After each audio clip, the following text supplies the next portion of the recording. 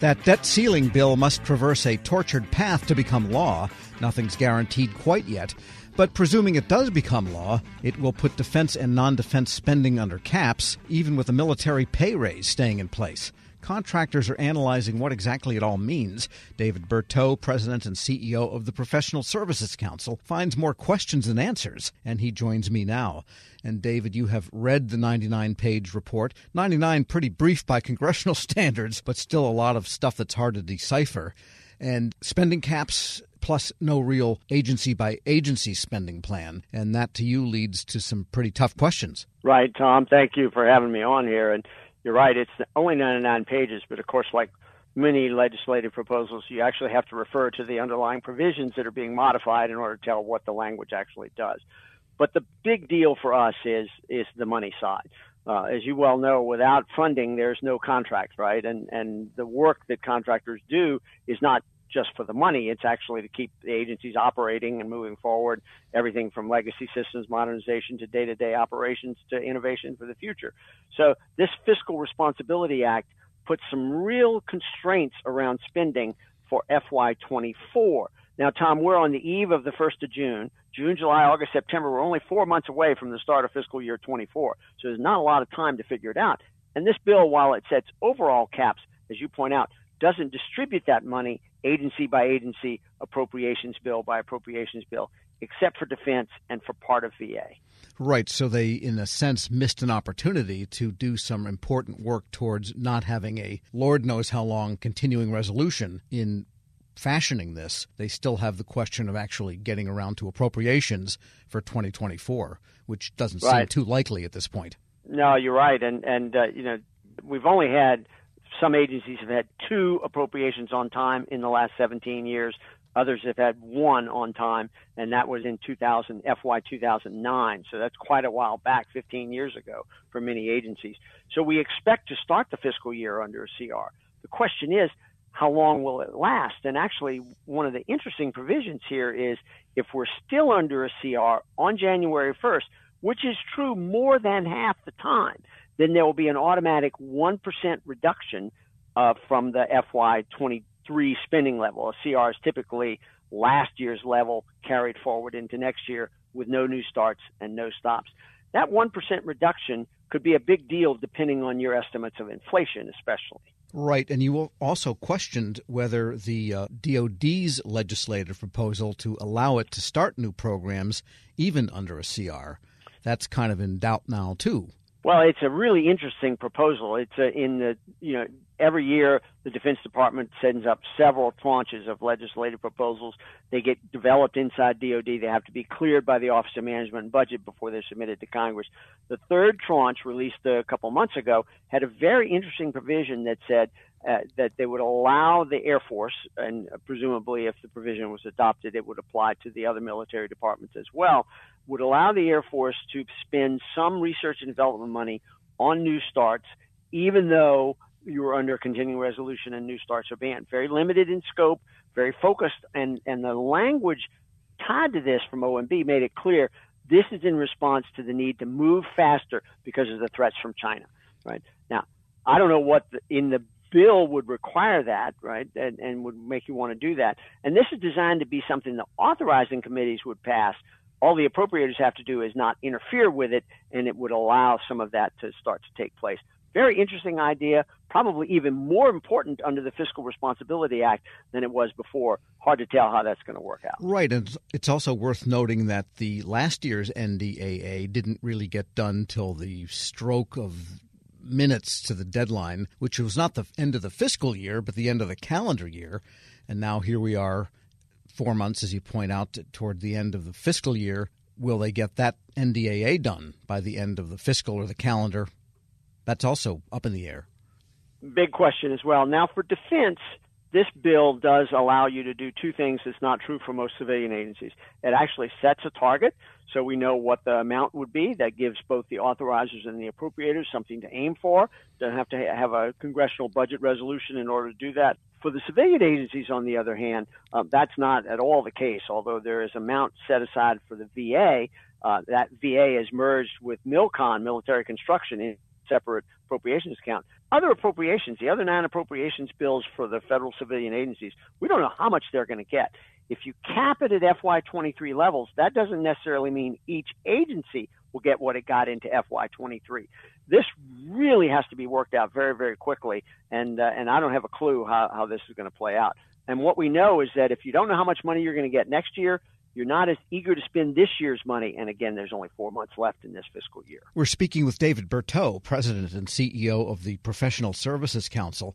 So that makes it hard for agencies to plan, and therefore they tend to pull in on spending because they don't know what's going to happen. And that cascades down into what contractors can do to plan for their own fiscal financial futures. It absolutely does. And if we do end up with a continuing resolution, which is probably pretty much a certainty for the start of fiscal year 24, the question is, do we have an agreement on the spending levels at that point? Can we get that wrapped up and out the door before Christmas, as you point out, that we typically do? Or does it extend into next year? Next year, of course, is an election year. And once you get into an election year, kind of seems like we're already there sometimes, doesn't it? But once you get into an election year, it's much harder to cut those kinds of deals. We really need to avoid the risk of multiple sequential continuing resolution, 3 months into December, another 3 months into March, then get through the whole fiscal year. And then you're only weeks away from a presidential election, so you probably get another CR for FY25 and on beyond there. It would be a disaster for federal operations. And even if they were to somehow come up with budgets, if the caps that are in place because of the most recent bill, again, not law yet, but we presume it will be after they get the party flanks kind of in line, it would probably be below the inflation level because inflation isn't what it was at the peak of a year ago, but it's still there, 5, 6%, 4, 5%. And then you couple in a healthy pay raise for the civilian and defense sides that squeezes out money for these discretionary acquisition spending. Fair to say? Yes, let's look at the numbers, right? So we know that OMB's directed inflation estimates for the FY24 budget was 2.4%. FY24 starts in 4 months. Inflation right now is not showing any sign of being under 2.4% by the time you get to October. And if it's over 2.4% in October, then it has to go below 2.4% at some point during the fiscal year for that to make sense. Odds are inflation will be higher than what's built into the budget. On top of that, agencies are getting only the same amount of money, unless you're defense or VA, only the same amount of money as you got in FY23. So that means you're not even getting that 2.4%. You're getting zero. But built into that is a 4.6% pay raise, as you point out, both for civilians and for uniformed personnel. This is a prescription for really tight squeezes elsewhere. History says when there's tight squeezes elsewhere, contractors end up paying more than their fair share of that contribution. That's what we're worried about. And I wanted to ask you, too, about something that we've noticed, you have noticed. I think our colleague Jared Serbu wrote about it at federalnewsnetwork.com, and a couple of my guests in recent weeks have commented on it.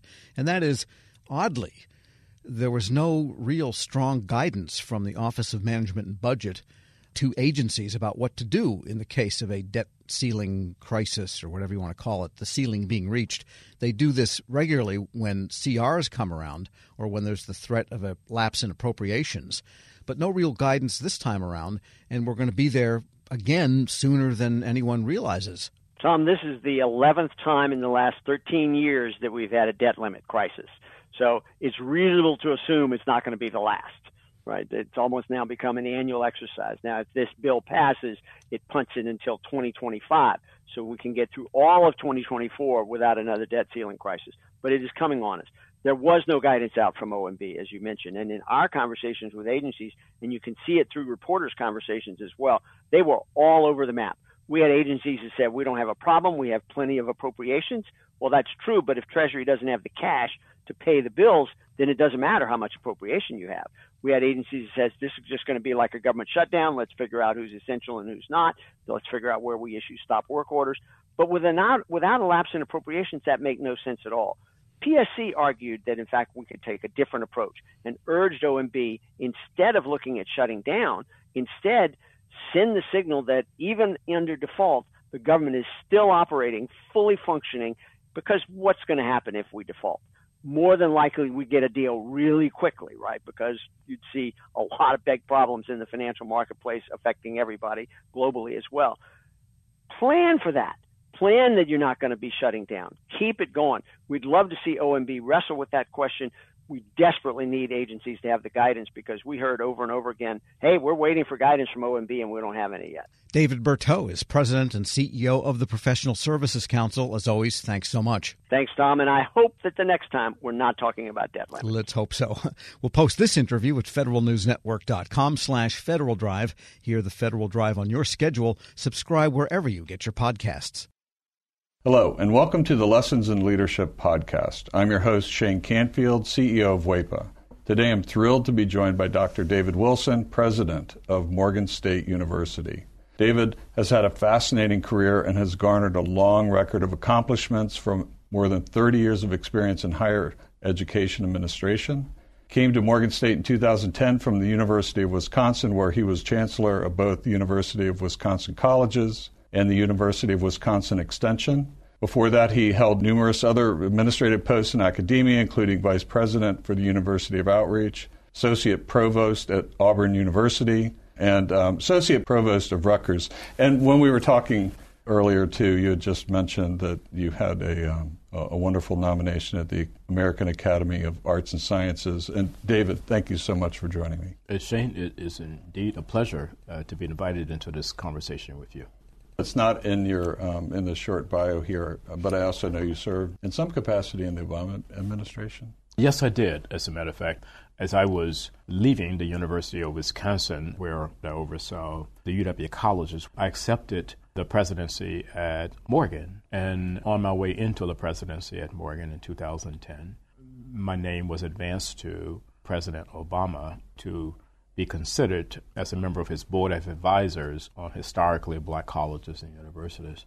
And so I accepted and served there for 8 years during his 2 terms. Amazing. You've had a fascinating career at numerous universities across the U.S. How did you become passionate about the education field, and what are some of the biggest lessons that you've learned? First of all, I was made aware of a quote by Horace Mann, who was a great 19th century educator who really gave rise to public education in the United States. And he was the first to utter the phrase that education is the great equalizer. And why that resonated with me was because I grew up in abject poverty in rural Alabama, and there was no law in Alabama as I was growing up that required black kids to go to school. I was kind of shut off from formal education on a consistent basis. I didn't get a chance to go to school full time until I was in the 7th grade. We lived on property there that were owned by the white landowners. And so the owner of the property, a white woman, would bring down to this little shanty that we lived in, and she would bring Look and Life magazines. My mom, she would make us as children plaster these pages of Look and Life magazines against the wall of this little shanty to keep the cold wind out. I would take a kerosene lamp and go around the walls reading those articles in Look and Life magazines, which is when I first came across the phrase of Horace Mann. From that point on, I committed myself, to education. It's an amazing story, and 2 things occur to me. One, it's almost incomprehensible that this happened during our lifetime. That to me is almost shocking. It's also truly inspiring that you recognized that you could do more and sought out to do that, and were successful at it. So when you think back on that experience, how has that informed, shaped, influenced your leadership position now as president of Morgan State? It had to have an impact, but how would you articulate that? So if you go back to that Alabama environment, what I saw, it was just so many people, my own brothers and sisters, who were 10 times smarter than I was. But my first 5 brothers were illiterate. They never got an opportunity to show the nation how brilliant they were. Therefore, I really took on this whole notion that my life had to be about ensuring that individuals who were drowning in potential and they didn't realize it would be in a position where they would realize it. I was never ever about positions that would enable me simply to replicate privilege. I don't care where you went to school. I don't care what type of family you came from. I think that's where sometimes we kind of get education wrong. We have institutions that want to define themselves based on how many students they don't admit. I'm about just the opposite, taking individuals who are absolutely stellar and don't realize it and bringing that into existence for them. You've had so many opportunities that you could do other things, perhaps at larger organizations, but you're where you want to be on purpose, by design, for the kinds of reasons you just talked about, that it's fulfilling. But can you talk a little bit more about that? There have been so many so-called top 50 institutions in the United States that have come aggressively after me. And, I flirted with a couple of them, and I went home to Alabama because these two were very serious. And my family is brutally honest with me, and they keep me grounded. So I flew down and began to talk with them about these institutions that were coming after me. I was thinking they would be impressed. And when I finished, my youngest sister said to me, "Now, are you finished? Clearly, we are not understanding why you would even consider leaving Morgan." It just reassured me that I'm living my purpose at Morgan. And it is joyful to be at a place where you want to be versus being at a place where others think you should be. One question that I always have to ask, is there one leader or maybe a couple of leaders that have inspired you, you mentioned Horace Mann, I don't know if that fits in this category, but what might be a couple of leaders that you remember that inspired you, that gave you purpose, helped shape your life? In 1989, when I was selected as a W.K. Kellogg Fellow, we had to be introduced to leadership that was different in a lot of ways than the leadership that we had been exposed to. In February of 1990, Mr. Nelson Mandela was released. And that's where I wanted to go and meet Mr. Mandela. We had no idea that he would grant an audience, and he did. He granted an audience, and Mr. Walter Sisulu did as well. So here I am, having grown up in Alabama. I harbored some anger toward the society there that kept me from realizing my potential, and then kept so many others like me from ever realizing their potential. At the end of a conversation that we had, someone asked Mr. Sisulu, "We're leaving this conversation thinking that you harbor no anger towards a society that locked you away for 27 years. Are we leaving with the correct conclusion?" He said, "I harbored no anger or bitterness towards a society that locked me away for all of those years, because I and others like me knew that what we were doing was the right thing. If you commit yourself to doing the right thing, there should never, ever be any space in your heart for anger or bitterness." And that was transformational for me, and why I respect and admire Mr. Nelson Mandela and Mr. Walter Sisulu today. That is a great story, and it, with all the accomplishments through your life, I'm sure it had a great impact on your ability to go as far as you have, and you're still going.